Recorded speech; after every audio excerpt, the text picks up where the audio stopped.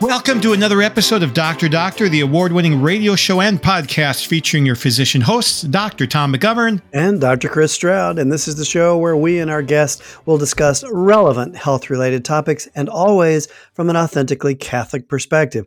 Dr. Doctor is brought to you in part by the generous underwriting of our friends at CMF Curo. Learn more at mycatholichealthcare.org. Live your Catholic faith in your healthcare with CMF Curo.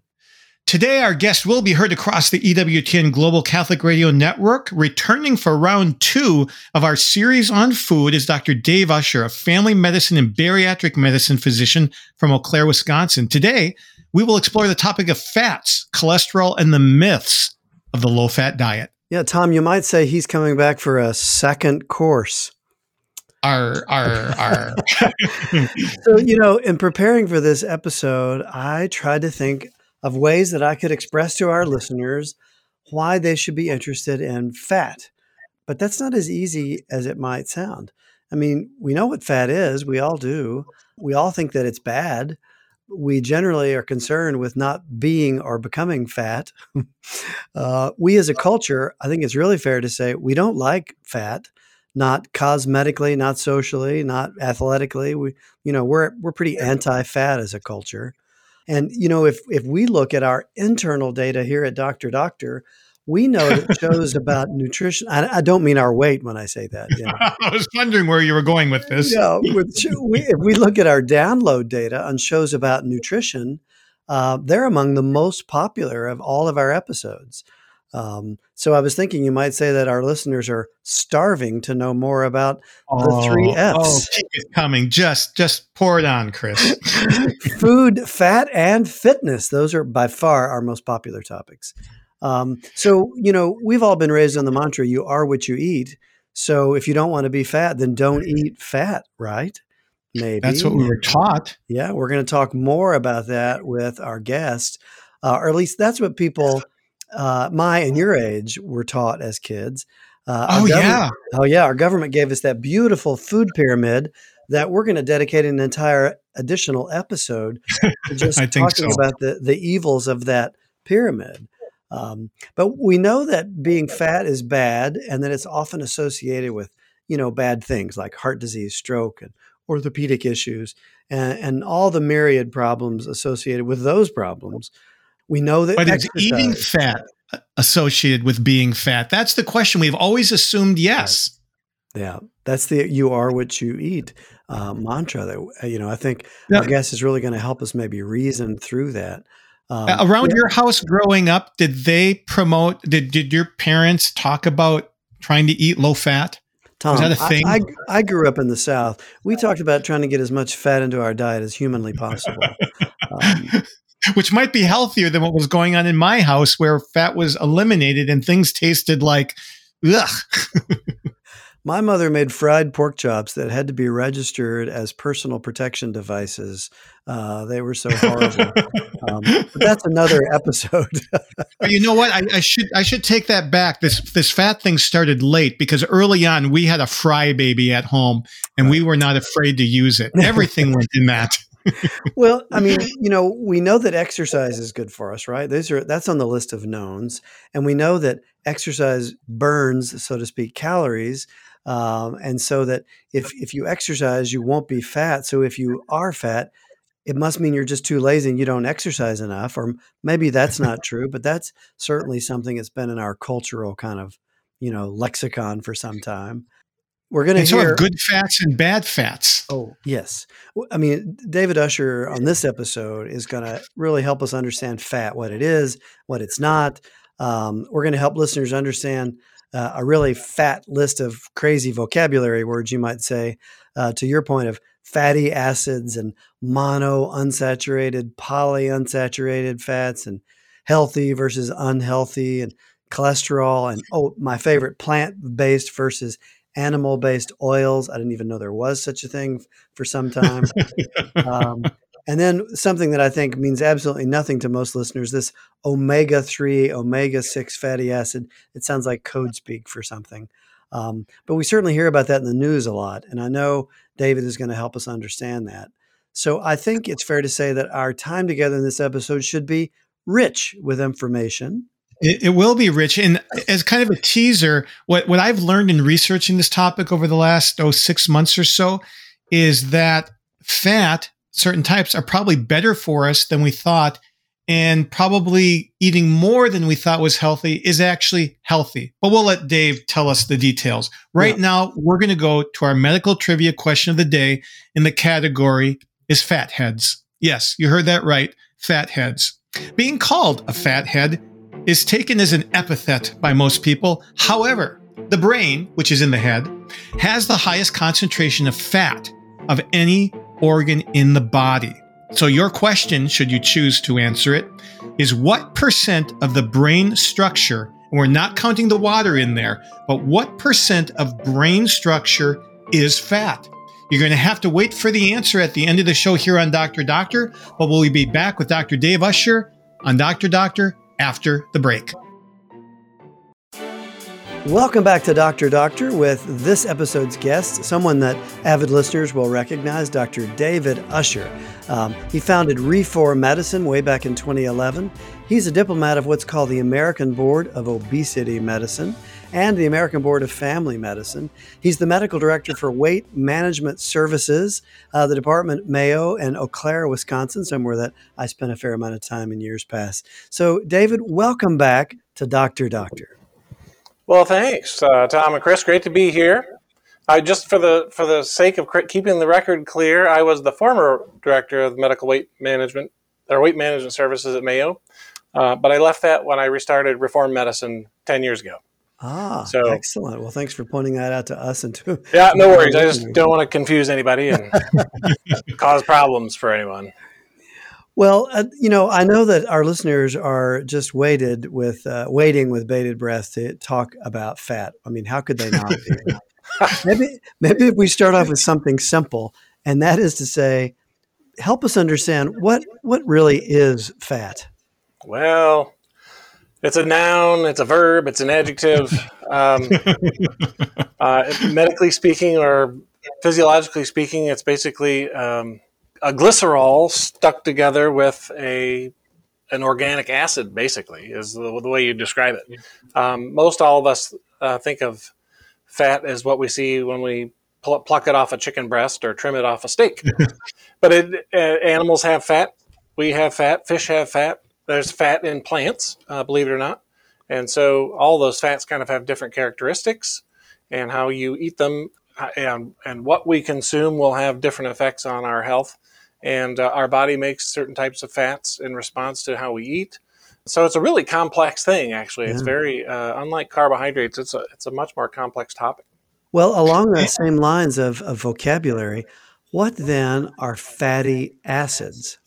Fatty acids are, so I mentioned organic acids. So fatty acids are those things that can be put together with a glycerol, and it creates, if you put three of them together, we call it triglycerides. But they're part of the chain of processing the fats that we make in the body. Again, this what we make and how fast we make them is a very important part of our health, and what we eat affects that. So free fatty acids are inflammatory when they're in the bloodstream, and they're out kind of doing damage, if you will, to our system.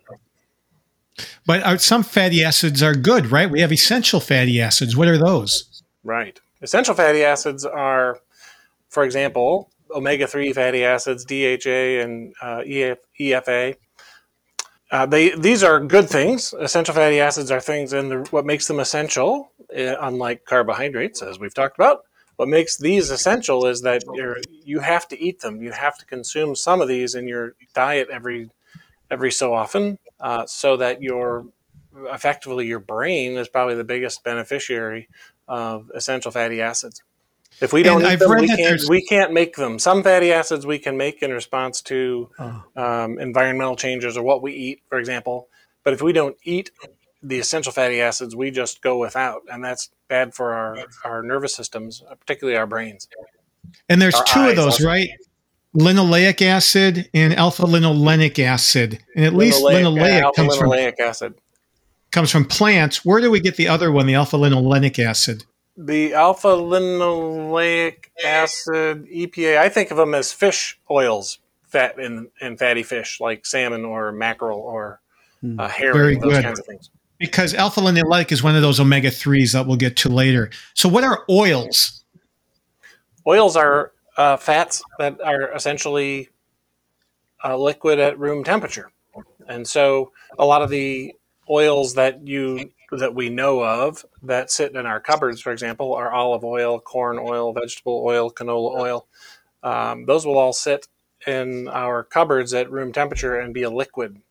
And they're liquid because of the characteristic of those fatty acids that are part of their makeup. Other oils, such as coconut oil, at room temperature, depending on how warm your room is, they might be liquid and they might be a solid. And then we get to cholesterol. How does that fit in with fats? Is it a fat? Is it related? Distant cousin? Yeah, cholesterol it's interesting. We think of it as being related to fat, but it really is not a fat directly. It's looks more like a steroid. It's kind of this complex mashup of different organic molecules, basically, if you will, and it is kind of the one of those things from which you can make a bunch of stuff, hormones and from your like estrogen and testosterone and cortisone, and so on. So why is it when doctors like you order tests, the test for triglycerides and cholesterol often go together? Well, what we're looking at when we order a cholesterol panel, an HDL cholesterol it's a clump of stuff, right? And so the high density it's a lipoprotein, really. So it's not really a direct measurement of cholesterol per se. We report it out as kind of a cholesterol. And so certain of those lipids have pieces and parts that are good for us and that are protective. And then triglycerides, which probably is the single biggest risk indicator in that lipid panel. Triglycerides are not cholesterol at all. And so they report them differently. They call them triglycerides. Now they're part of, or maybe part of a bigger molecule called VLDL, which is very low density lipoprotein, which doesn't get reported typically on cholesterol panels, or very often doesn't get reported. And that all of those numbers get very confusing to the average person because the math doesn't add up. When you say total cholesterol plus HDL plus LDL plus triglycerides, it doesn't equal the total cholesterol. Well, what the heck? So VLDL goes up and down very directly with the triglyceride levels, and the triglycerides is what typically gets reported out on your doctor's cholesterol report. So we were talking earlier on the show that culturally we all agree fat's a bad thing. So we should probably just eliminate it from our diet because you shouldn't eat a bad thing. So do we need fat? And if we do, what do we need it for? Well, as we've once discussed very, very few minutes ago, fat on the body isn't a good thing. It's a bad thing. Eating fat in the diet is actually a necessary thing. It's actually a good thing. It does not stimulate insulin.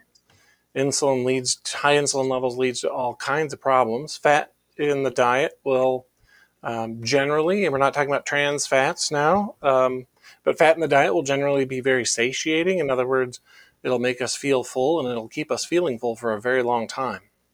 So fat got kind of demonized in the past because when you burn a pound of fat, you get more than twice the energy as if you burned a pound of sugar, right? And that's where a lot of the thought process came from, where they said that, hey, that's really high calorie stuff. And they were basically talking about the energy content of food. And so fat was thought that, well, fat has lots more calories in it, then maybe that's what we should try to cut back on. But that's just a little too simplistic. And does it have some effect on our metabolism if we eat a higher percentage of fat in our diet? It has an effect, yes. Does it increase our metabolism as we eat more fat? I would say I generally think of that as being true if we eat more protein. I'm not sure, to be honest with you, that I've looked at it from that perspective before. Mostly I think of that as protein kind of stimulates protein synthesis and therefore increases our metabolism. But I'm not sure. You may know more about that particular aspect than I do with regard to increasing your the fat increasing metabolism. I found one study where it talked about people that ate 50 to 60% fat calories versus 30, and they burned an extra 300 calories a day. And that was in one of those confined studies where everybody is just on site and they were eating they're only eating what they're given in the study. So I found that fascinating. I remember you talked to me once offline about the meat sweats, about the protein. And so I was impressed to find that the fat did the same thing. So eating more fat, we actually burn more calories. And I thought that was pretty darn cool. That is cool. What are saturated fats and what's so important about them? That's an interesting question. We hear a lot about saturated and monounsaturated and polyunsaturated fats.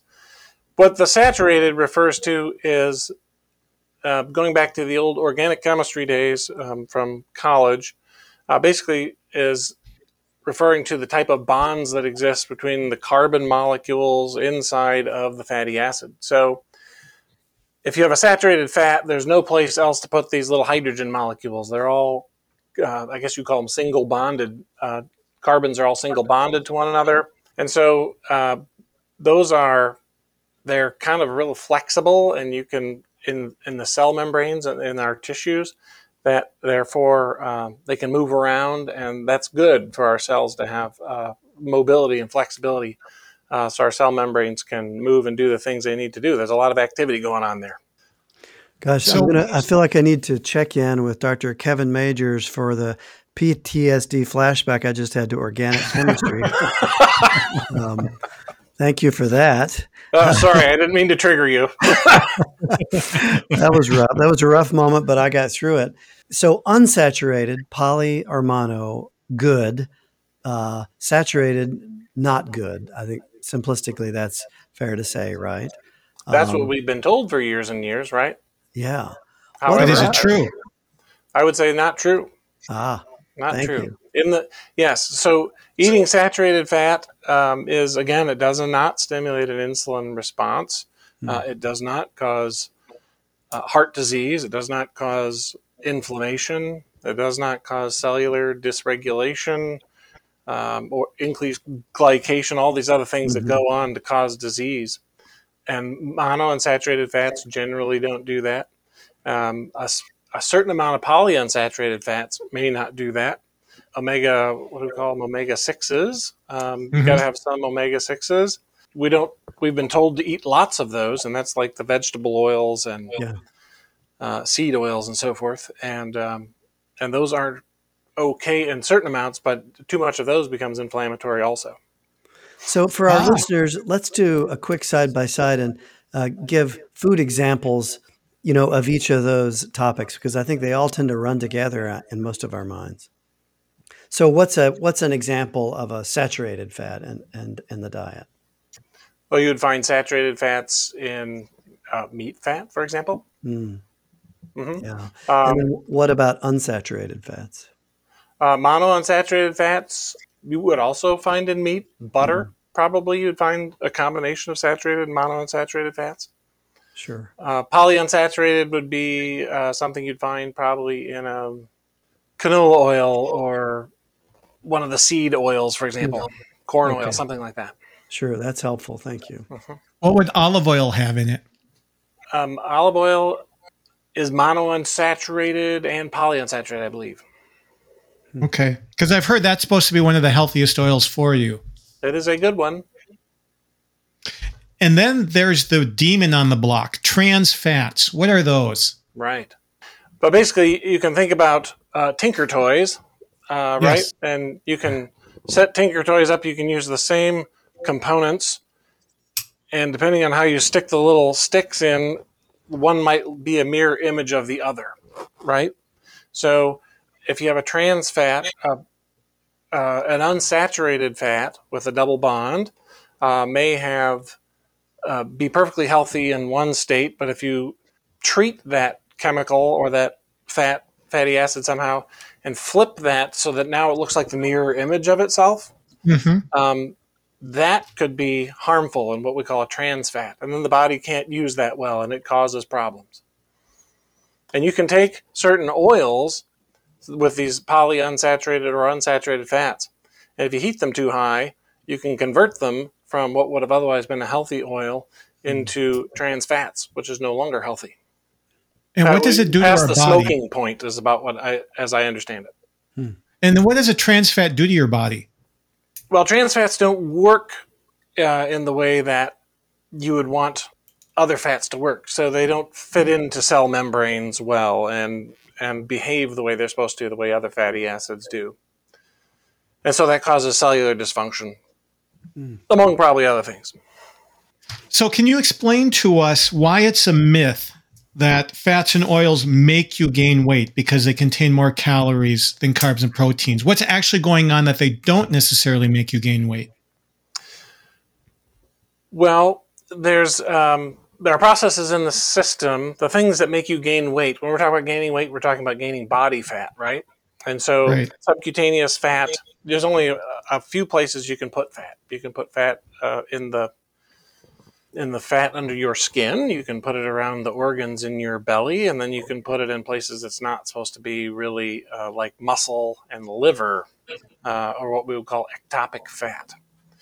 So in order to get fat into those cells, the body has to have a signal, somebody to let them in the door, and that signal is what everybody probably has heard of as insulin, right? So in order to kind of get fat, we have to have enough insulin to unlock those doors and let those tissues that aren't really supposed to have fat, and plus as well some of the cells that are supposed to have fat. But that insulin signal does not go up in response to eating fat. It goes up in response to eating carbohydrate, and sometimes if you eat enough, it'll also go up in response to eating protein. So, Dave, is it fair to say that if you eat a lot of carbs with a lot of fat, then the carbs turns up the insulin, which allows the cells to take up the fat and store it better than if you're eating fat with a low amount of carbs? Yeah, I'd qualify the word better. I would say at a higher rate. Yes. Yeah, the carbs are what carbs plus fat together is just a recipe for nothing good from a health standpoint. Right. Okay. So if eating fat doesn't necessarily make you fat, where did this myth of the low fat diet being healthy come from? Well, I think we have to look back before the obesity epidemic started, and there's lots and lots written on this, but one of the most influential individuals that kind of promoted, he's the most prominent, I guess is what you'd say, that people kind of generally know about. There was an epidemiologist, physiologist back in the 50s who studied this in various countries and did a correlation study to just ask people what they ate and then looked at heart disease and so forth. And the higher the fat diet, it seemed, the more heart disease it seemed that these certain countries had compared to others. And they did this. The individual I'm talking about is a guy named Ancel Keys, controversial figure. You'll find various amounts of supporters and detractors of Ancel Keys on the internet. But anyway, he did this study and had a lot of influence. He had a very loud, let's say, amplified voice. He made a better case in front of certain scientific bodies and so on. So he was able to get a lot of research done in this way. And it's a complex history, but sugar industry and other places, all of these influences directed all the attention towards fat and really directed the attention away from sugar as the culprit in heart disease. So he kind of started the ball rolling on the high carb, low fat diets. In fact, recently, a public health physician at Harvard Medical School, David Ludwig, called the low fat diet, quote, arguably the biggest public health experiment in U.S. history, and it backfired, unquote. Do you agree with that? Yes. Yes, no, completely I do. I mean, we're stuck in this COVID pandemic, right? And there's much we don't know about it. And there the people who are skeptical of the vaccines and medications and all these things. I mean, everybody's got an opinion about things. And at that time, we didn't have social media. We didn't have YouTube. We didn't have the internet. We had just kind of what the experts, quote unquote, were telling us. And so basically this idea of the low-fat diet, and there was some influence also when Dwight Eisenhower had a heart attack. That kind of the timing of that brought everybody's attention to, what causes heart attacks? And so all of that kind of fused together to get this low-fat thing going. And if you're not able to get many studies done on the effect of sugar, because the guy who has promoted this fat hypothesis has been able to kind of funnel all the research money out of the government into the low-fat studies across the universities and so forth, then all you have to go with is, well, we've got these here research studies that seem to suggest that that's the problem. And that's kind of the way it went. So there weren't people online to question him. Well, we're going to come back with some practical advice on what to do as far as your diet and fat goes with Dr. Dave Usher here on Dr. Doctor. Welcome back to Dr. Doctor with our guest, Dr. David Usher, a fat expert, one might say. An expert who is not Hey, fat. I'm working on it, man.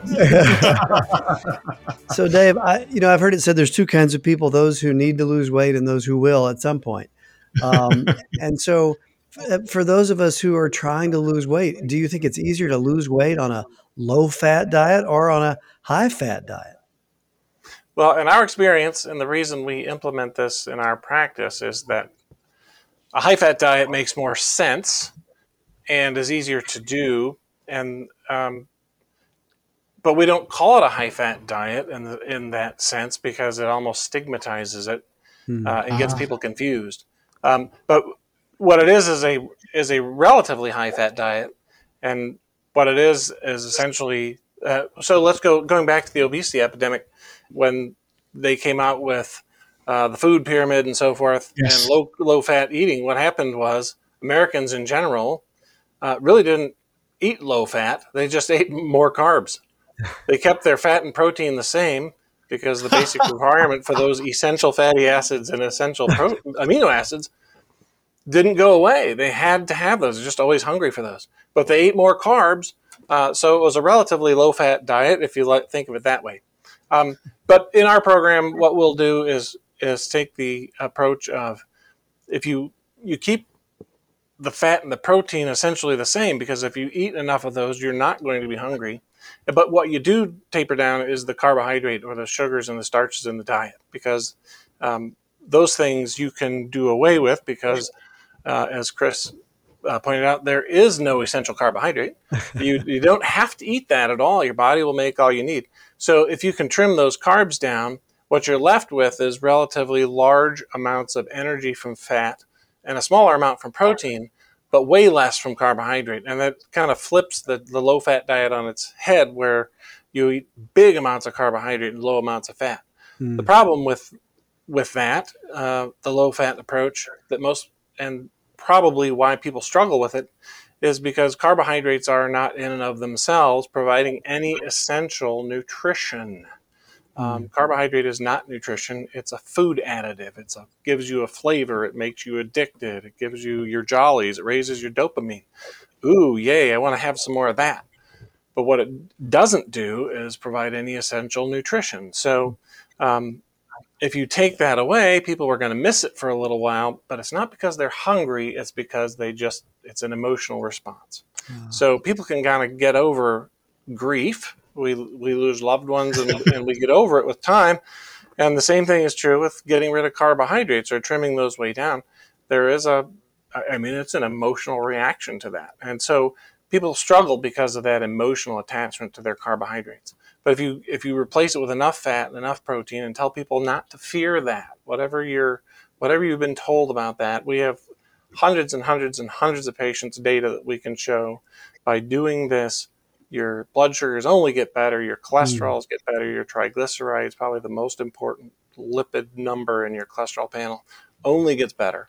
I can't think of any exceptions to that in our patients. So Dave, not to confuse listeners at all, but there's so many terms out there, but we're talking about low, very low, maybe carbohydrate, which by definition becomes a higher protein, higher fat in relative terms. Right. Is that the same thing as a ketogenic diet? And if not, what would the difference be?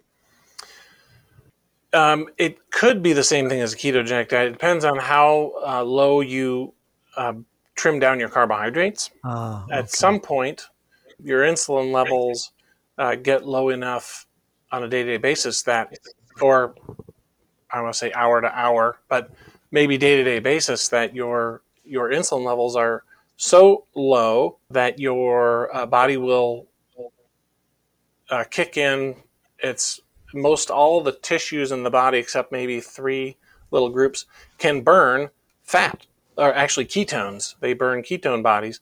And so the body will start breaking down its own fat, which is what, when we're trying to get people to lose weight, they're really not trying to lose muscle or bone, they're trying to lose fat.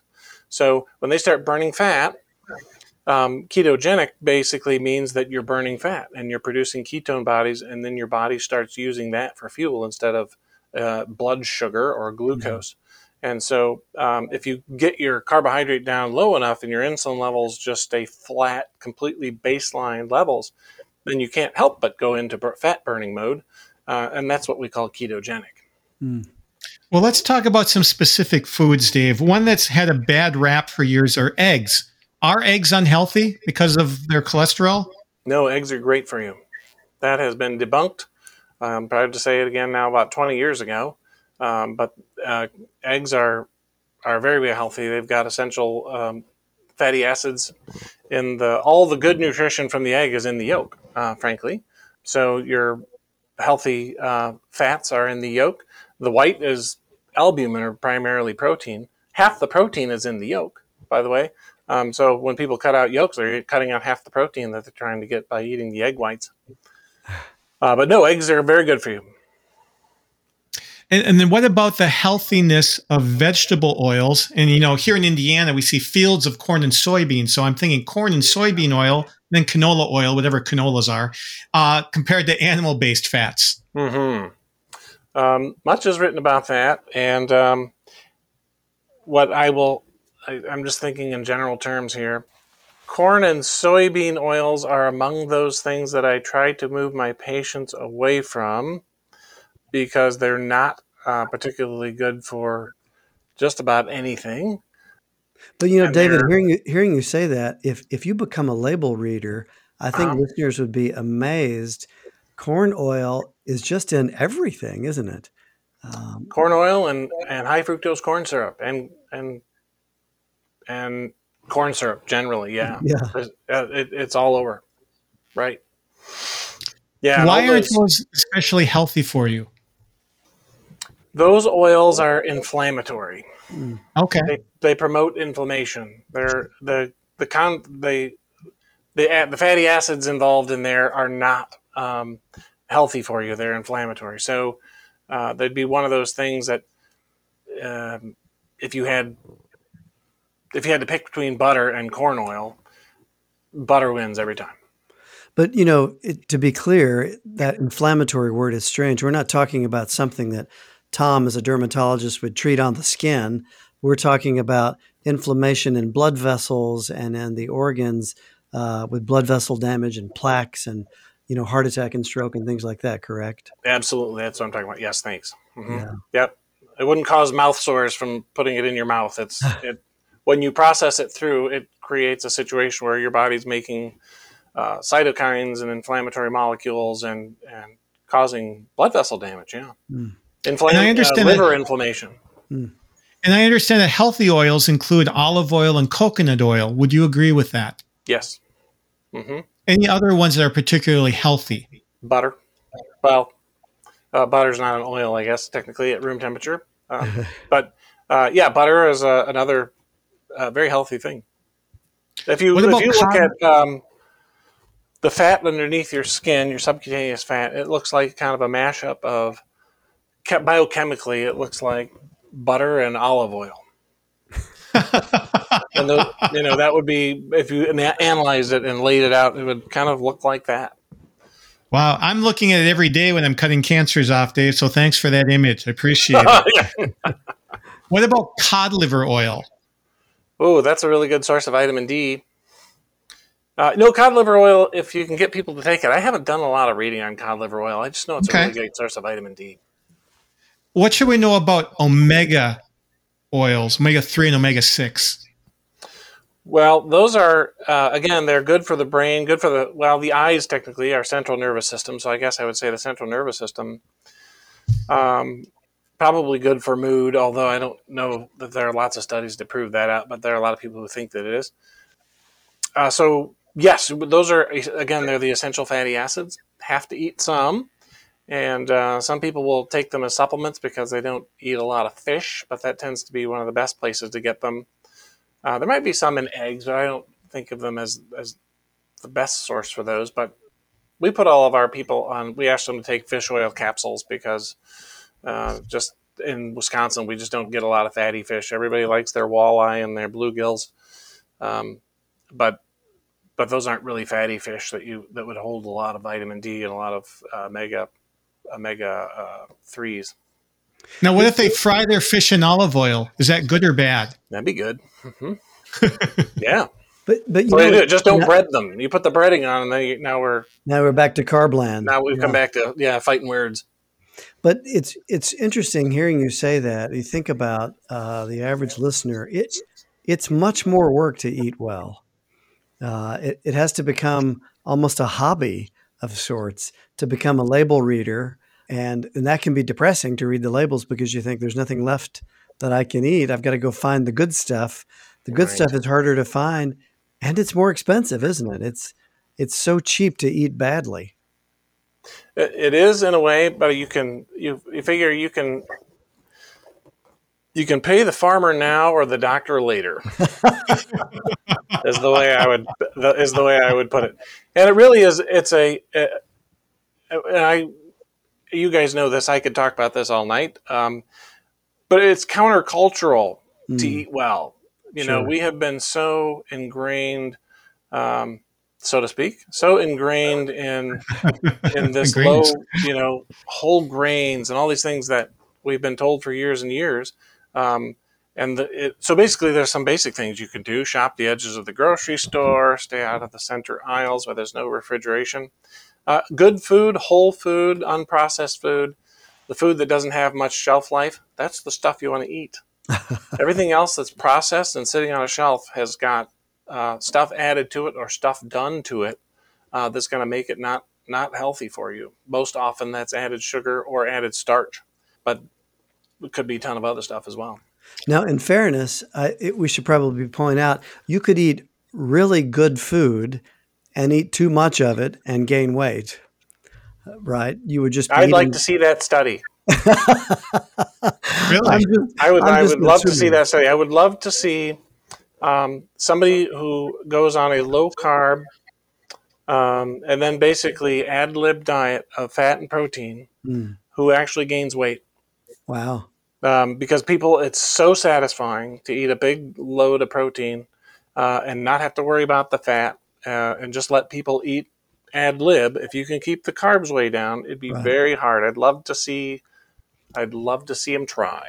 Can you recommend a resource that people can look at to say, hey, what does that kind of eating look like?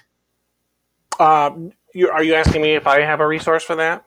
Yeah, for our listeners. Sure. Yeah. So what I refer, and I don't have any interest in this, financial or whatever, but we refer a lot of our folks this is just my family practice clinic, frankly, to kind of give them the idea.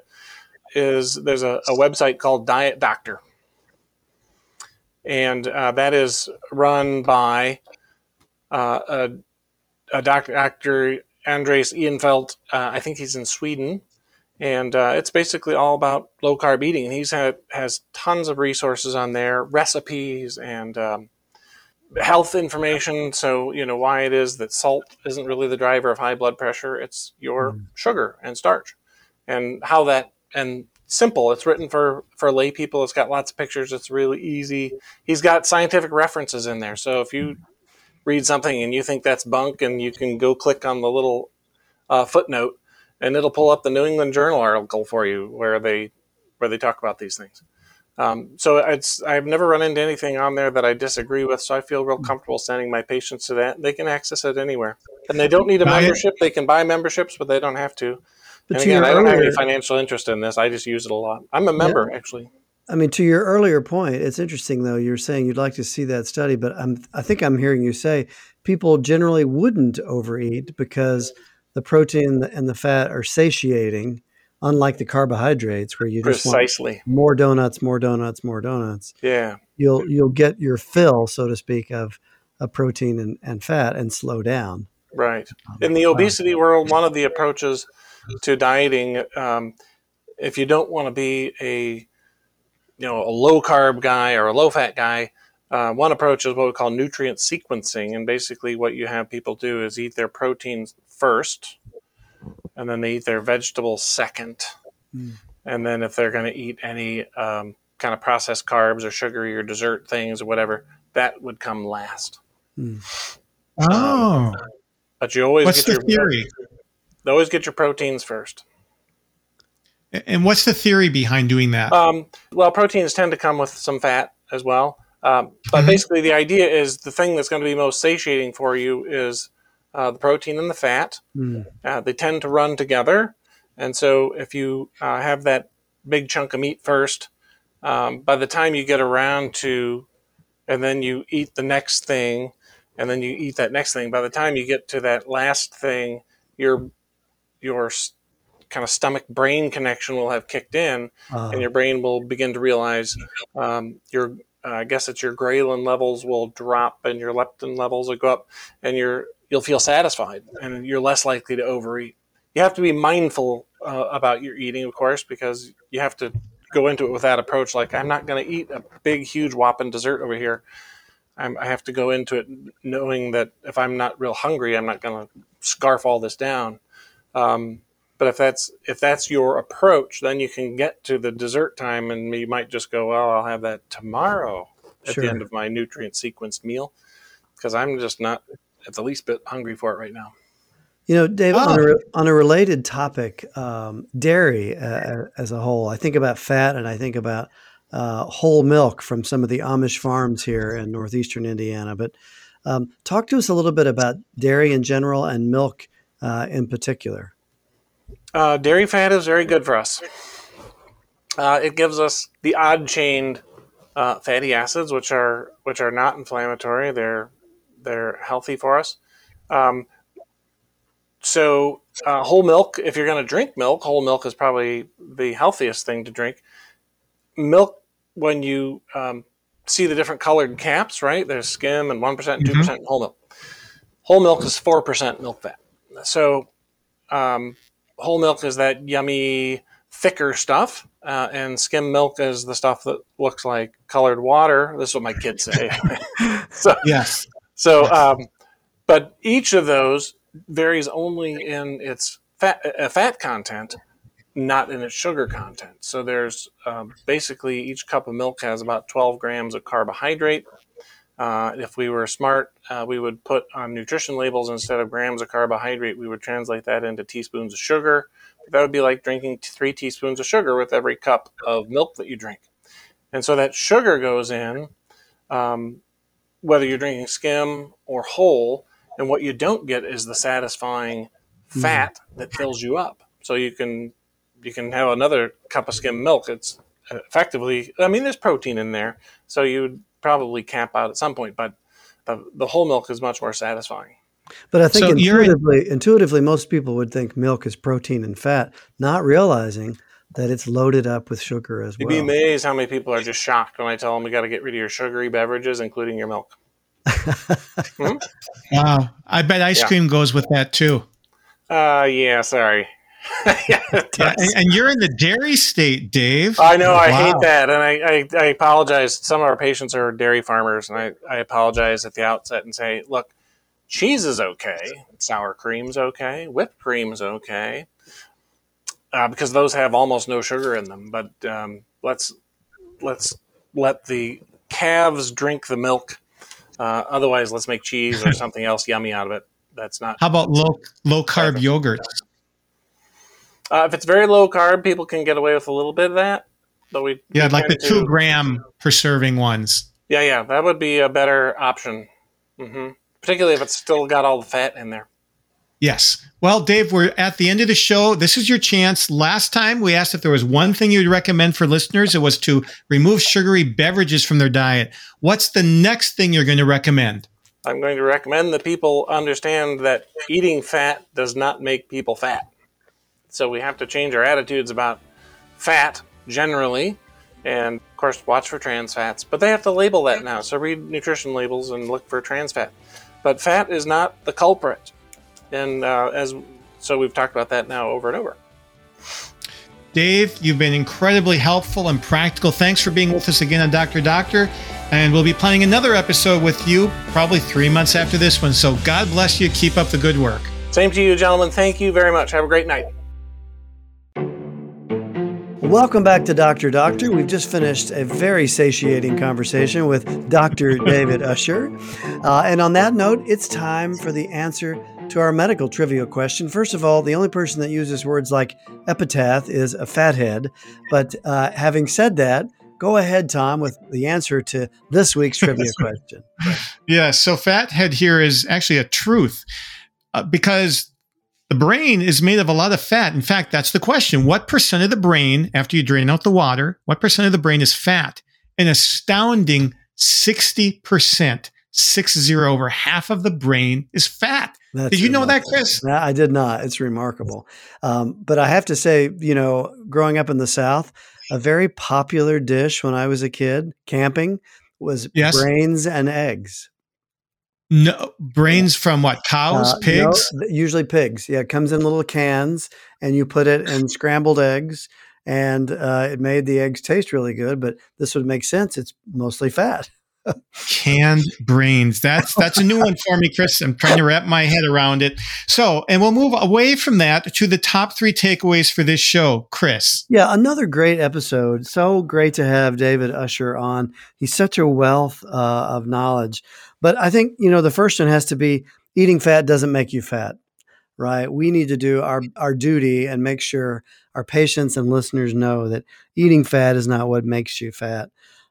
Second, I loved the expression that he used when I was talking about it costs a lot to eat well. And he said, you can pay the farmer now or you can pay the doctor later. And I think that really sums up so much wisdom just in that statement. And then I think the third takeaway for listeners is we've got to become label readers. We just do. We're lucky that the information is on there and we need to read it.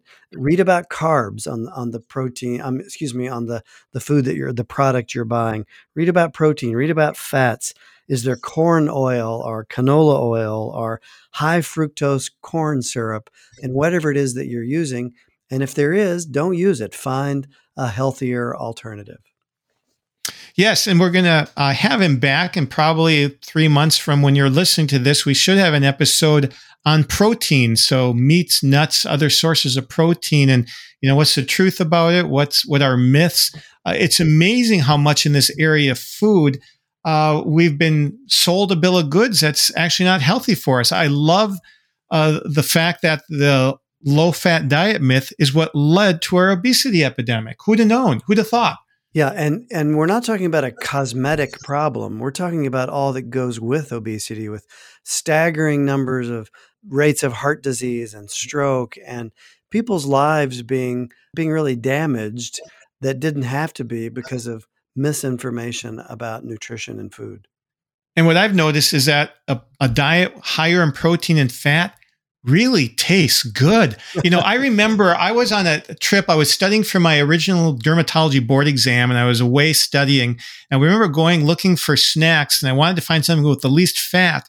It was also depressing. I came away with nothing because I thought, and this was, 25 years ago. I thought I've got to have a low fat diet. And it was just awful. You feel guilty eating the high fat. Now I don't have the guilt or the weight. It's great. We can leave with our listeners. I mean, this idea, it really is beautiful that eating the things that God created for us to eat is good. It isn't bad. And we're made to feel good and to feel healthy.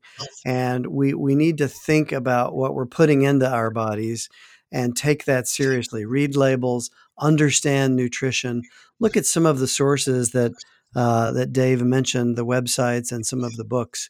But this idea that food as toxin is something that I think we all need to get more comfortable with and eat better to live better. Well said, Chris. And on that note, we will thank you for listening to another episode of Dr. Doctor, the award-winning official radio program and podcast of the Catholic Medical Association. Please share this show with your friends and ask them to listen. And be sure to rate our show and review it because it helps other listeners find us. You can find all of our episodes on our website, drdoctor.org. And be sure to tune in next week for your appointment right here with Dr. Doctor. And be sure to check out our website for bonus helpful links and information and our post for each episode. Just click the latest at the top of the main page. This is Dr. Tom McGovern. And this is Dr. Chris Stroud. We're signing off until your next dose of Dr. Doctor. Dr. Doctor is the official radio program of the Catholic Medical Association, whose members are dedicated to upholding the principles of the Catholic faith in the science and practice of medicine. The views expressed on Dr. Doctor do not necessarily represent those of your co-host or the Catholic Medical Association. Have a question for our doctors or a topic you'd like to hear about? Call or text your questions to the Holy Cross College text line at 260-436-9598 or fill out the form at drdoctor.org.